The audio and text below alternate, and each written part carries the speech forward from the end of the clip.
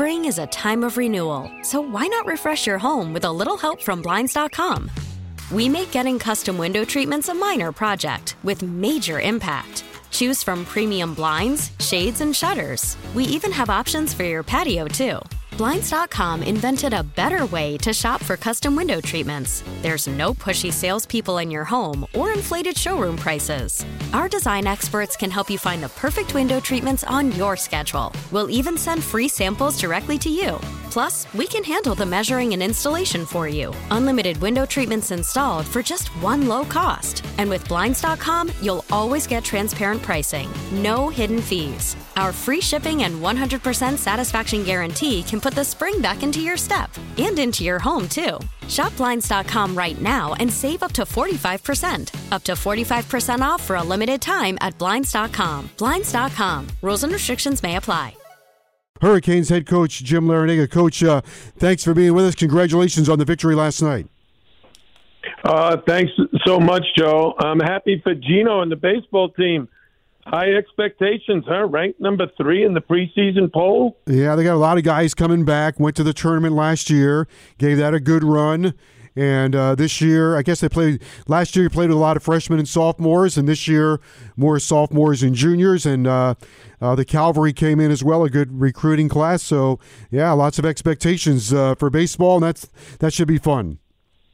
I'll look forward to getting over there to Alex Rodriguez Park. Of course, you have to have a milkshake.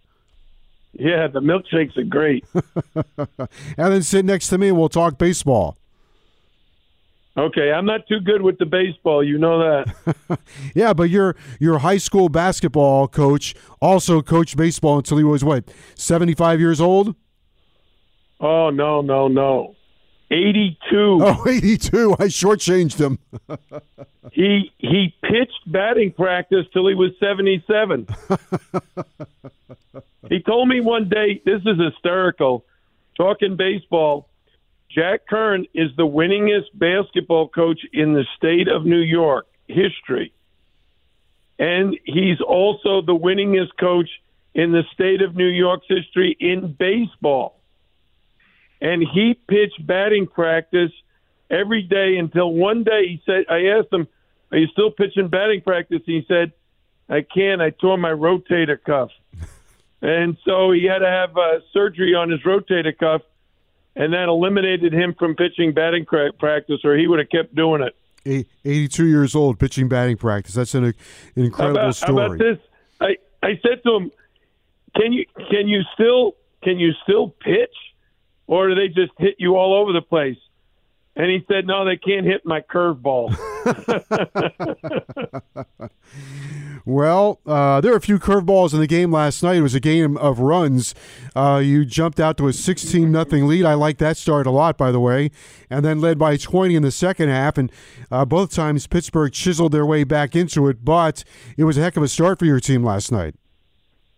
It was 16-0 in our favor. Then it was 18-all. They went on an 18-2 run. Second half, we got up by 20. And then they came racing back. I think they got it to within 4.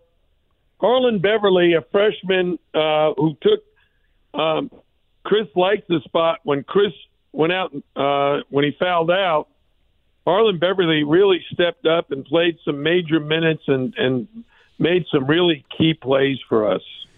How do you like his growth? Because he's not bashful. He wants to get playing time. He wants to contribute. I know he's got a lot of things to learn, but how do you see his development? Well, the thing I'm most pleased with both Harlan Beverly and Anthony Wong is their effort is getting better. One of the things that I'm sure no fans that come to the game can even, recognize this, because you got to see it in practice repeatedly over and over again. Guys will give effort for a while, and then they don't. And the whole key for a freshman is learn how to play hard all the time. Make it consistently good. And both Isaiah and Harlan are doing better with the effort, and that's earning them more and more playing time. Isaiah did some nice things yesterday, too. One time he drove baseline and they double-teamed him, and he kicked it right out to Harlan Beverly, who kicked it to Sam Wardenberg, who kicked it to Cam McGusty, who scored along the baseline. So I'd say a month ago, Isaiah wouldn't have kicked it out. He would have tried to beat the double team and force up a shot and either missed it or gotten it blocked. So Harlan and Isaiah are both making strides. Yeah, Isaiah also, you talk about rebounding to your team, a lot about tracking the ball and the effort. He had 2 rebounds, one for sure in the first half, where he did track it from the wing. He forced I think he forced a jump ball both times, but the effort was really good, which leads into what you just said. Well, he is an aggressive young man. He hasn't quite figured out how to score yet. You know, he was the Philadelphia High School Player of the Year last year, and he was noted for his scoring. The difference between high school and college is how you score.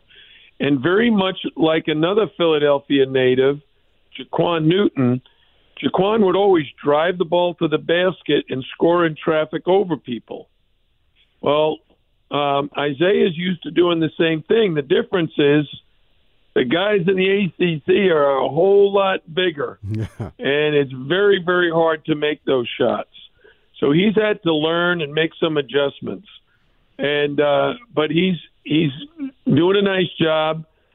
Today, Joe, we took the day off because Sam Wardenberg played 40 minutes, DJ Vasiljevic played 40 minutes, Cam McGusty played like 37 minutes. So we're very beat up and very tired. So all we did was work with some of the guys, and Isaiah Wong was one of the main guys. He and Anthony Walker, both freshmen, both having a lot to learn. And rather than having my assistants do it, since we weren't having a full practice, I just did it myself, and I just really enjoyed watching them try to learn and get better in terms of just pure effort. The game last night, another unusual aspect, Chris Lykes fouled out for the first time in his career.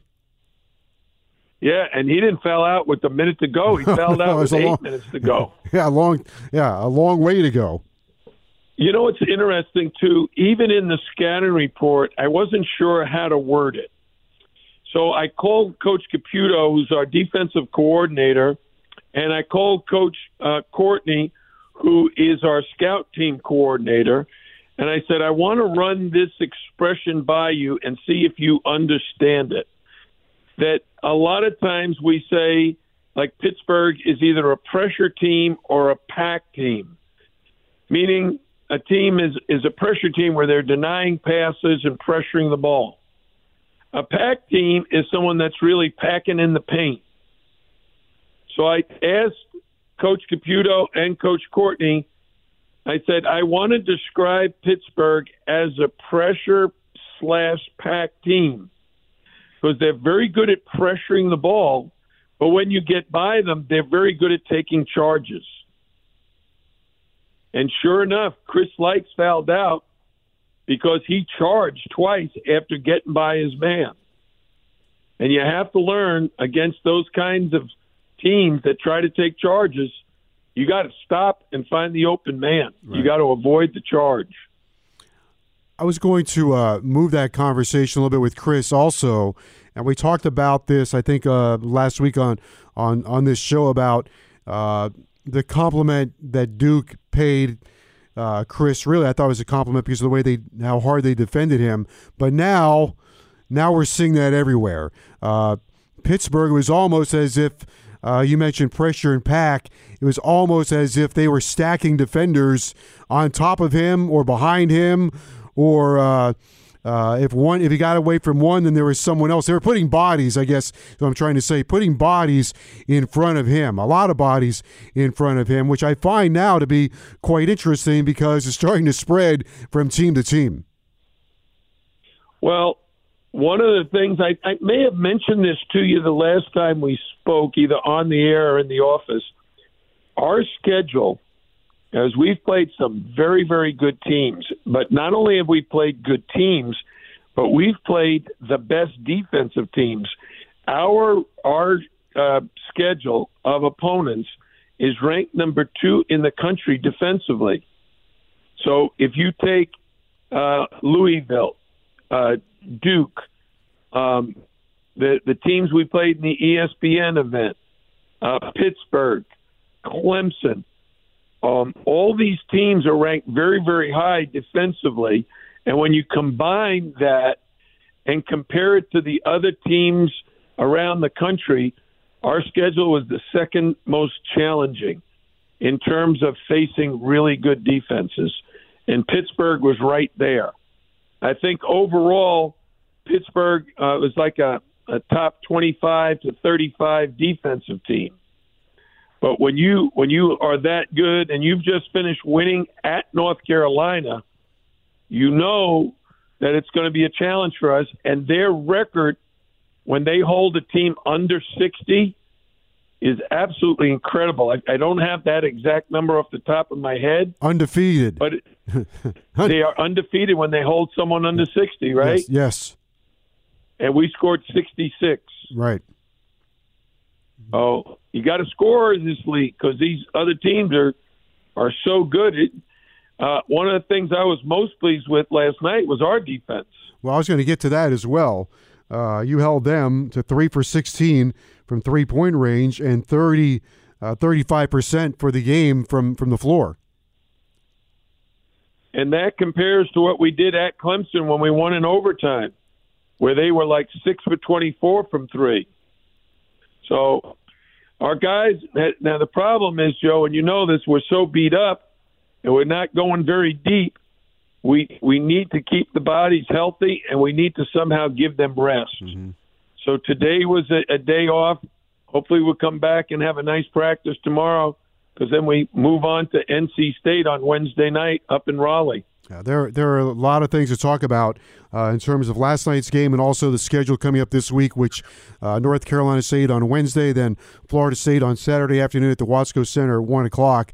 To go back to Chris for one moment, he made a shot last night. I'm not sure if I gave it the proper justice because how acrobatic it was. And looking at it a second time this morning, he made a move into the paint, went around 2 defenders, and somehow, I think he started left, came into the right side, threw it up on top of the backboard, and got it to fall.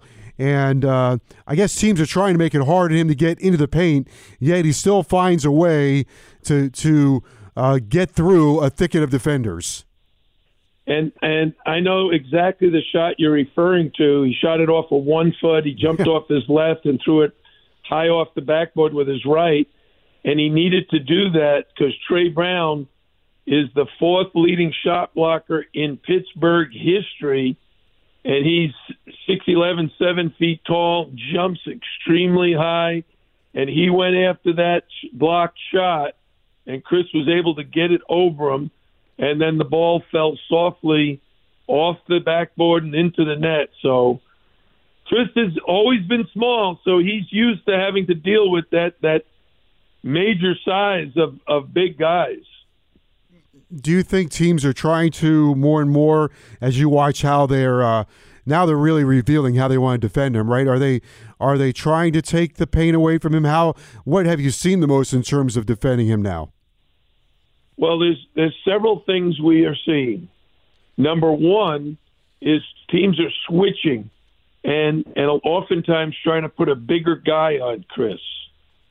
Number two, anytime he gets by his own defender and gets into the paint, the other teams are racing to take away his layups and try to make him a 2-point shooter from like the foul line.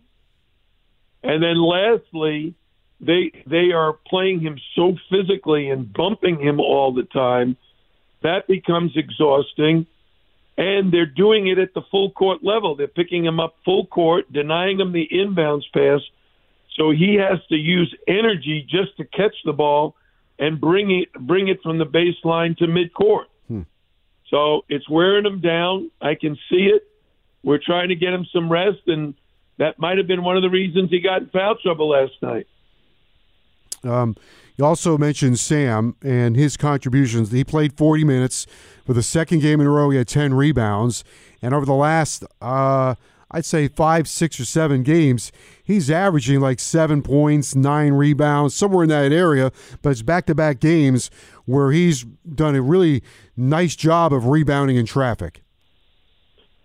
You know, I was talking to Coach Fisher about this today as to how much Sam has improved in terms of his effort. And, you know, we're working with Isaiah Wong and Harlan Beverly and Anthony Walker trying to get their effort up. But we did that for Sam Wardberg, and you're seeing the results 3 years later. Right.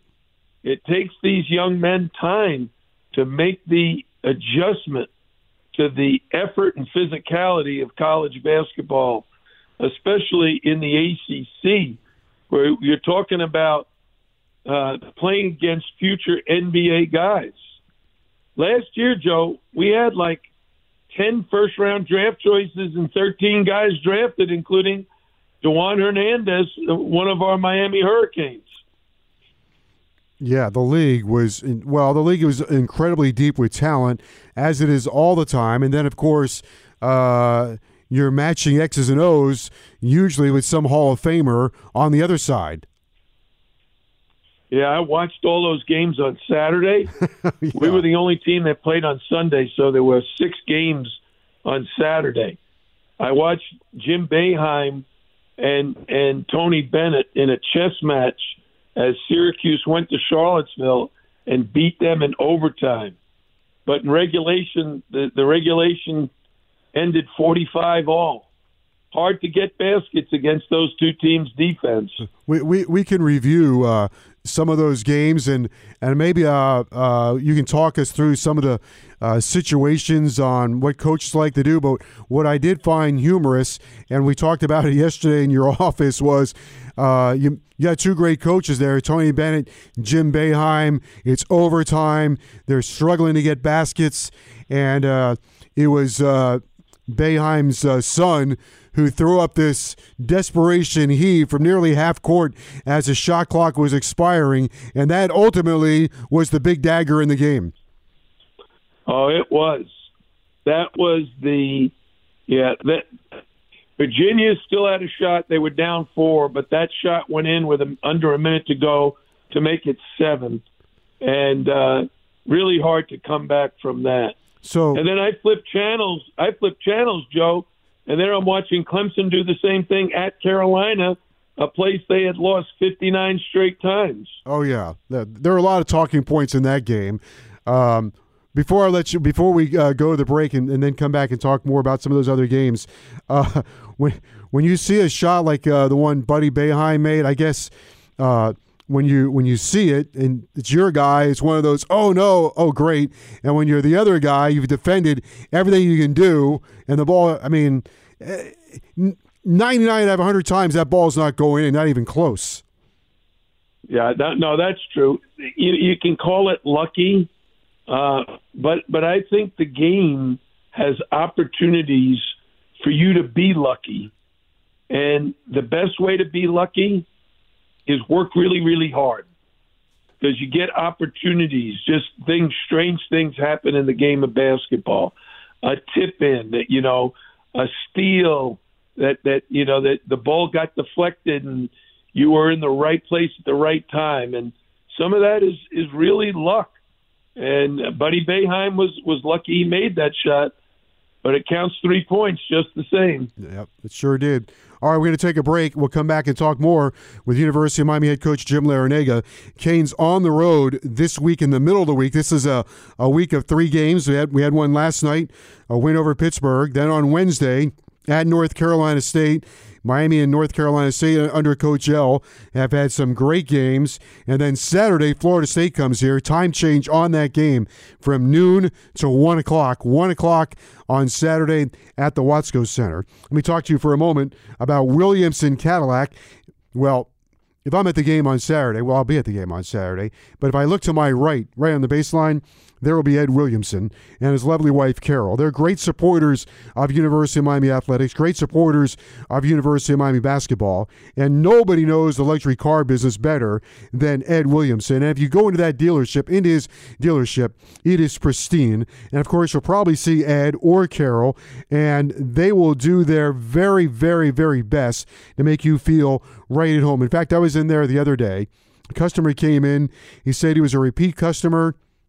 And Ed Williamson made sure, as all of his customers, he got first class, top shelf customer service, as you will all the time at Williamson Cadillac. You can visit their state-of-the-art facility. It's at US 1 and 104th Street, just south of the Palmetto Expressway. Or you can go online and view their entire inventory online at WilliamsonCadillac.com. I'm driving the XT5. It's smooth, it's roomy, and it's quiet. You might also be interested in the Escalade, the XT4, or the CT6.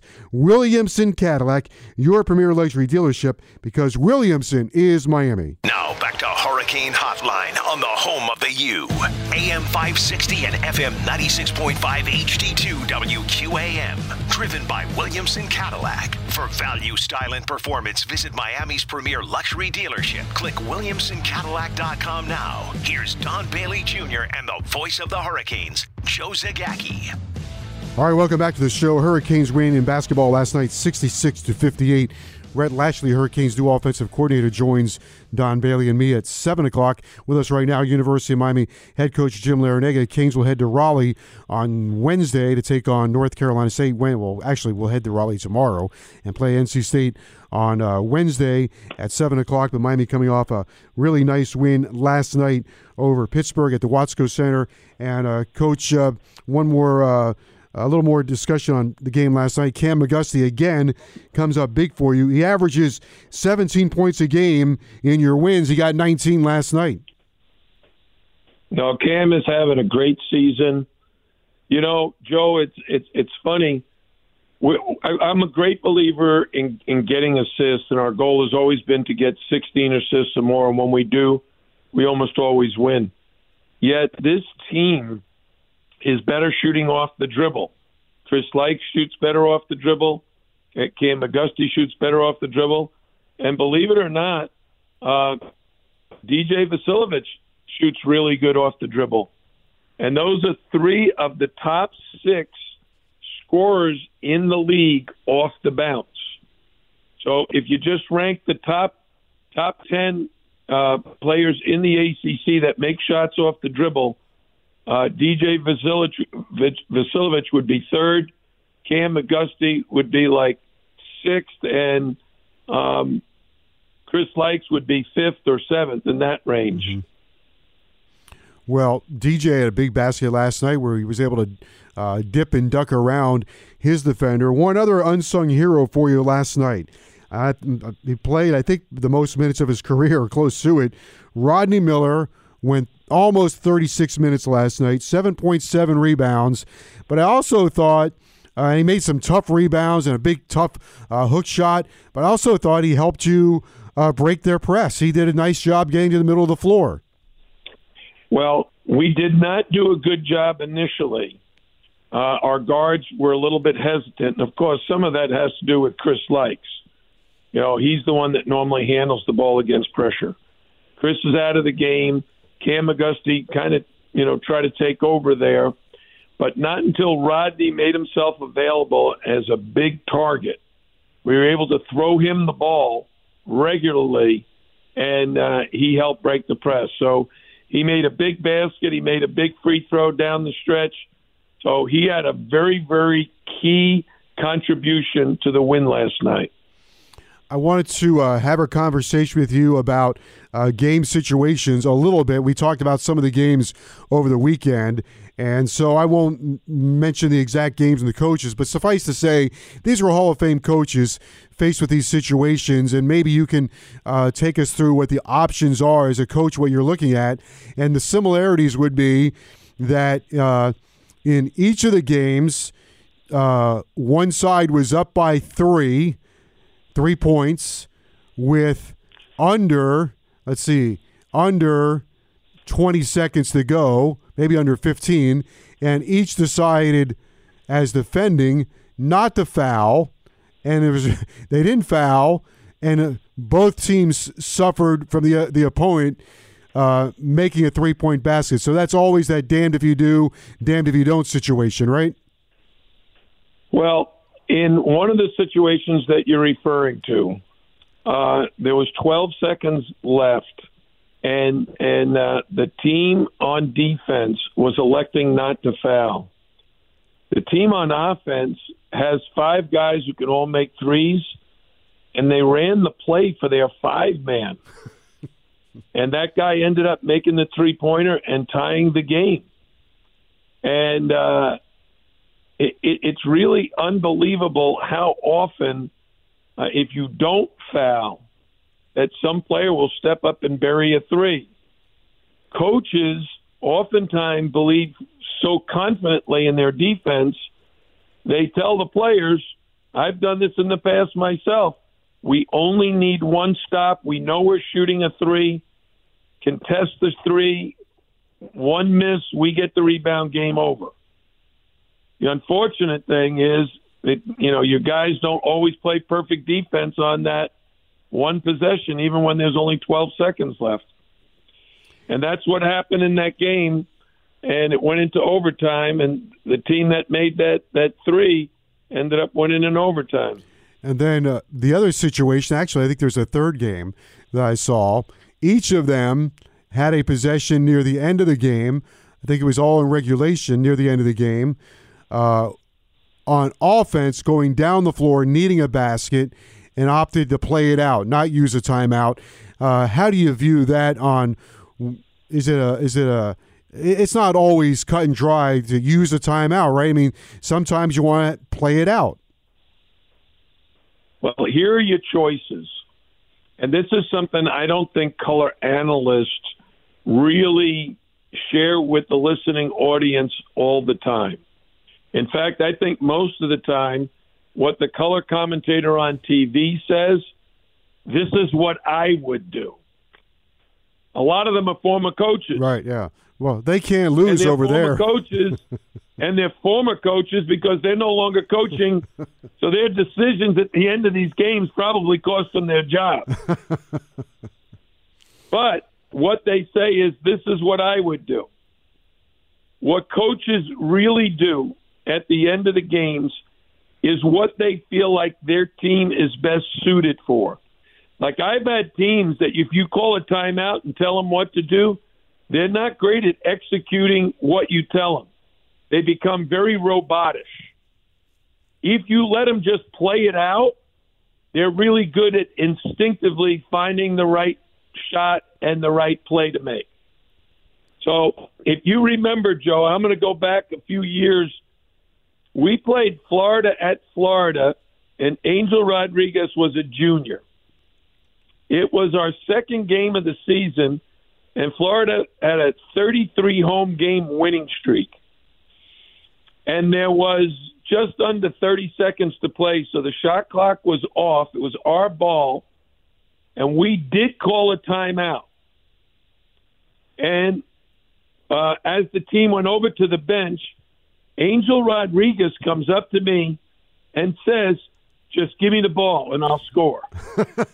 Now, we were only down 2. So, and then he started to walk away from me. And I called him back over and said, hey, come over here. Hey, this is not just us throwing you the ball. We have to, run something that your teammates know what we're doing. They've got to know what you're thinking and what you're doing. And he said, okay, let's run the high ball screen and tell the screener just to roll and give me a chance to go one-on-one. So I met with the staff. We all agreed, let's listen to Angel. We went into the huddle, told the guys, this is what we're doing. And Angel went out, used the ball screen, took his man one-on-one, and buried a three-pointer for the win. So that was a case where you call a timeout and it worked out great. But there are other times where, and I've had this happen, call a timeout, we decide what we're going to do, and we go back out, and the other team has changed their defense. They went from man to zone or man to a trap or zone to man-to-man. And you've got to be ready for everything, and the best solution is let your players do what they're most comfortable with. If they're most comfortable calling the timeout and getting organized, great. If they're most comfortable in just playing it out, do that, because more than likely they have the best handle of what is going to work. Yeah, I thought maybe you were going to say, but it's probably the same answer. The best solution is to have that guy that transcends all the strategy. Yeah, we didn't call a timeout at Clemson because I stood up to call a timeout, and DJ shook me off and says, no, we've already called the play. So if they know and they feel good themselves, all 5 guys. Now, we didn't make the shot, but at Temple, they did the same thing, and Chris Lykes got fouled and made the three free throws to win that game. So they ran the same play we did at Temple. We didn't make the shot the second time around. But we did in the overtime. We ran the same play in overtime, and DJ made that incredible 3.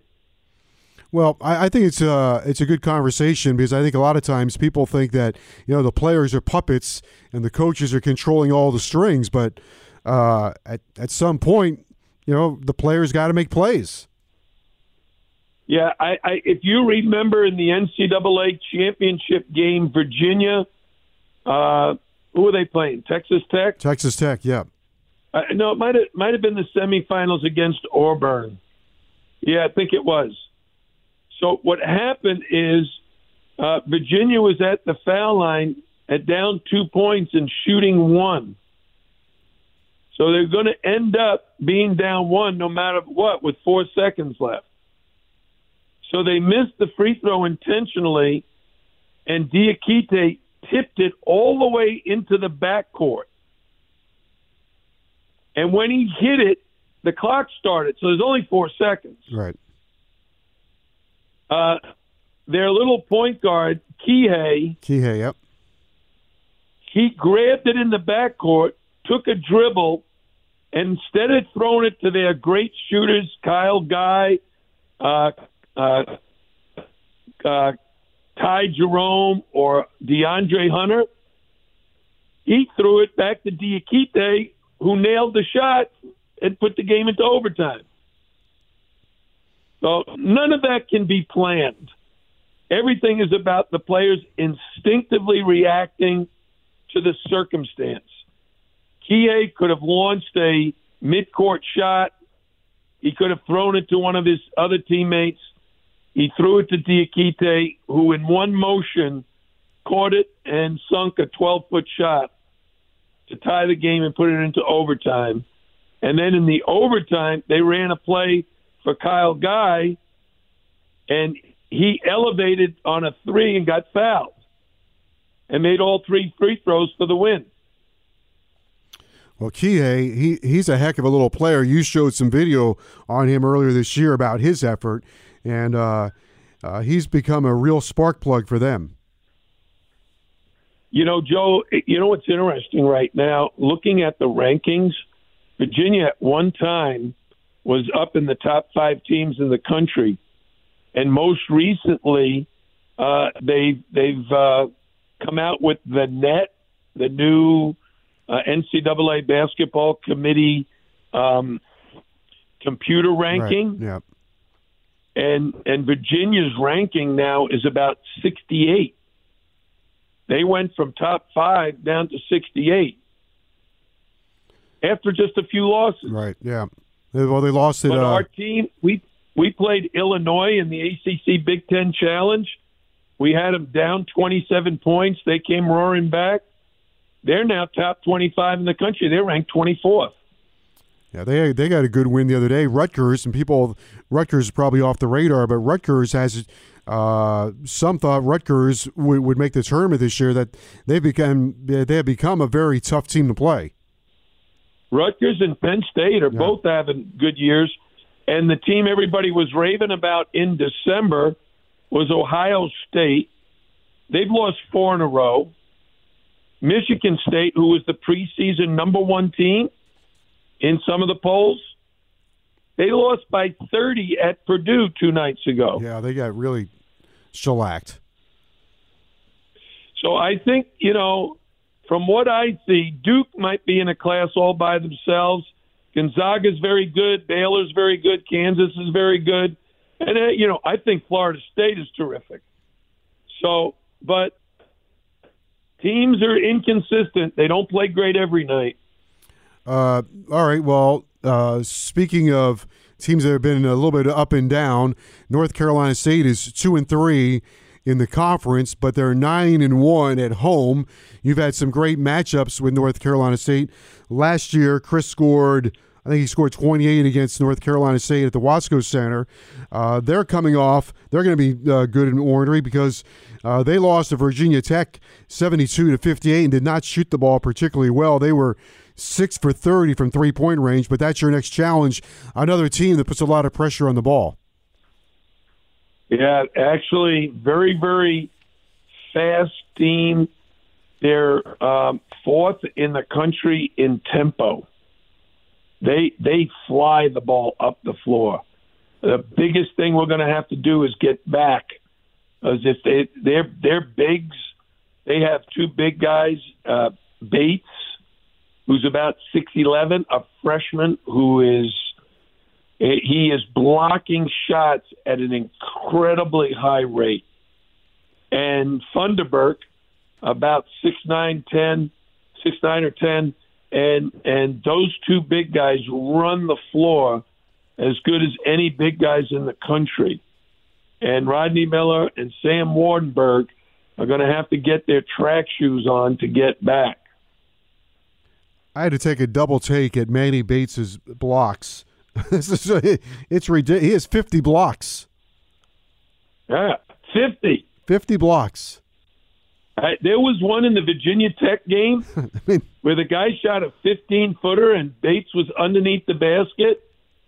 He not only blocked the shot, he tracked it down and dribbled at the court. He was going to dunk it, and he lost the handle on it. He ended up having to pass it off to one of the guards. But this young man is some kind of athlete. So when you have a shot blocker like that in the way, what are some of the marching orders to make sure that he's not swatting everything when you try to get to the rim? Yeah, you got to be real careful, the psychology of that. If the players are too worried about him shot blocking, they won't play their normal game. They'll start worrying about him and not go to the paint, not drive the ball to the basket, afraid of having their shot blocked. So we'll show our players video of him, show them how people have been successful against him. But the biggest thing for us is we can't turn the ball over. NC State is, I think, number 1 in the league at forcing turnovers. C.J. Bryce has been in the concussion protocol, so I don't know if he'll be available to play or not, but he's their leading scorer at 21 points a game. Then Beverly is a really nice player and a guy that's played pretty well against you has been Markel Johnson. A couple years ago, he had a bunch of assists, and I think last year hit a bunch of three-pointers. He is their orchestrator, and Johnson is as good a clutch player as there is in the league. C.J. Bryce, I think will play Wednesday night. He's recovered from the concussion, and Braxton Beverly is kind of NC State's version of DJ Vasiljevic. So it's a tough matchup on the perimeter. Those 3 guards of ours versus their 3 starting guards. Going to be tough on both teams. And these guys, they also have, becomes a common theme here recently, but Funderburk and Beverly both played at Hargraves Military Academy, which is which is an extra year. Basically, it's a year between high school and college basketball. So both those guys are a little bit older as well. Yeah, as you mentioned when we played Louisville, how old they were, and now we're looking at a NC State team that Braxton Beverly and Markel Johnson are, veterans, and Thunderberg has been around now. They're very, very good, very talented, very fast, very athletic, press all the time, force a lot of turnovers. They'll shoot the three, but the thing Johnson does better than anybody in the league, and I don't know if you know this expression, but when he uses a ball screen, he snakes the ball screen, trying to kind of stop and get you on his hip, get you on his back like NBA guards do. And believe it or not, we run a lot of ball screens, Joe. Oh, I know, yep. And NC State uses more ball screens than we do, and so does Pittsburgh. It's James Johnson. He's a former assistant of yours. He stole the ball screen ideas. Yeah, JJ was with me both at George Mason and Miami. Great friend, great guy, doing a great job for Kevin Keats and the NC State Wolfpack. Last thing before we let you go, not to get too far ahead of ourselves, but you mentioned Florida State. They do come here Saturday at 1 o'clock. So, one, it's a rival game. Two, we'd like to have a nice crowd, so I did want to mention it. But that'll be another big game. It's a very big week for you with NC State and Florida State. Yeah, 3 games in 7 days, not easy for us. And Florida State, it might be Duke, but it may be Florida State, has the most athletic team in the conference. Size, speed, run and jump talent. They are as athletic as they come. And they play at home against Virginia on Wednesday night. So that's a contrast in styles. Will Virginia be able to slow Florida State down? Or will Florida State turn Virginia over with their pressure and be able to get out in the open court and score? Well, before we let you go, who do you like tonight in the championship game, LSU or Clemson? Well, I like Miami. I wish our Miami football team was in the national championship because that's really the only football team I have a cheer for. But with Clemson of the ACC versus LSU of the SEC, we got to go with Clemson because I think it means more money for us. I'm not sure about that. Football is different than basketball. Basketball, March Madness, all that money is basketball related. I don't know if football divides it like we do in basketball. I'm not sure either. You know that? No, I don't know. I'm not quite 100% sure. I think they do share the money. I think the conference gets more money because Clemson is in the championship game. So I think all the money's already now in the bank. But I think Clemson's going to win. I think, it's tough to bring down a champion. And I think Clemson just they realize what they're playing for again. It's going to be tough because LSU is basically at home. And I've been in that Superdome against the SEC team, and the results weren't so good. But I think Clemson is built to win that game. Well, again, I don't follow football closely enough. I don't know all the nuances and the styles of play. But I do know as a coach how important your preparation is. And I think a lot, because football is so different than basketball. The semifinals in football were 2 weeks ago. You got 2 weeks to prepare. Yeah. In the NCAA Final Four, the teams play on Saturday and Monday. You got like 1 day to prepare for the most important game of the season. So it's very, very different, a very different approach. But because of the timing and be given 2 weeks to prepare, I think that's what separates coaches and teams. That if you can come up with a game plan and then execute that plan based on your personnel versus their personnel, your strength versus their weakness. Can you exploit it? And if you run the football against a team that's great against the run, that's more challenging than being a running team that is facing a team that doesn't defend the run. They might defend the pass really well. Right. But you tell me, Joe, what is Clemson's strengths going against an LSU team that won the SEC? Clemson's strength is their quarterback and getting the ball to an explosive running back. Plus, they've got so many athletes in their secondary.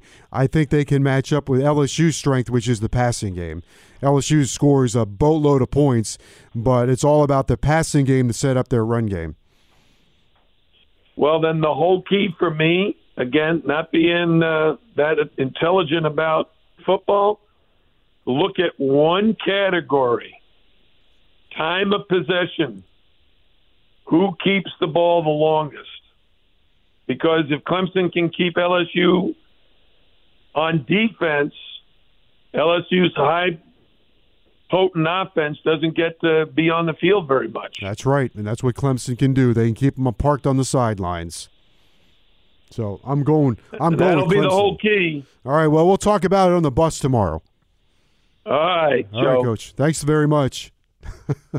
Best breakdown of the night, Coach Larrañaga, talking about LSU and Clemson. All right, let me talk to you quickly about Williamson Cadillac. Williamson Cadillac has been a part of Miami's unique community for over 52 years. That's because Ed Williamson knows everything there is to know about the luxury automobile business and about customer service.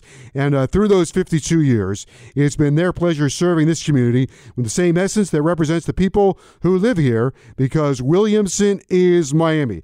I'm driving the XT5. Right now, you can check out the Escalade, the XT4, the CT6, or the XT6 with 3 rows of luxury in stock and ready for delivery. You can go online at WilliamsonCadillac.com to check out the inventory, or go to their state-of-the-art facility, conveniently located at US 1 and 104th Street. That's just south of the Palmetto Expressway. Williamson Cadillac, your premier luxury dealership. Williamson is Miami. Spring is a time of renewal, so why not refresh your home with a little help from Blinds.com?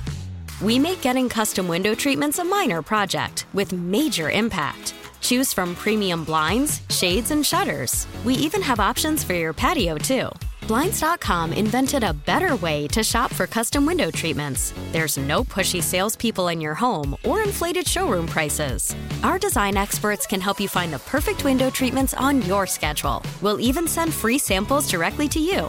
Plus, we can handle the measuring and installation for you. Unlimited window treatments installed for just one low cost. And with Blinds.com, you'll always get transparent pricing. No hidden fees. Our free shipping and 100% satisfaction guarantee can put the spring back into your step and into your home, too. Shop Blinds.com right now and save up to 45%. Up to 45% off for a limited time at Blinds.com. Blinds.com. Rules and restrictions may apply.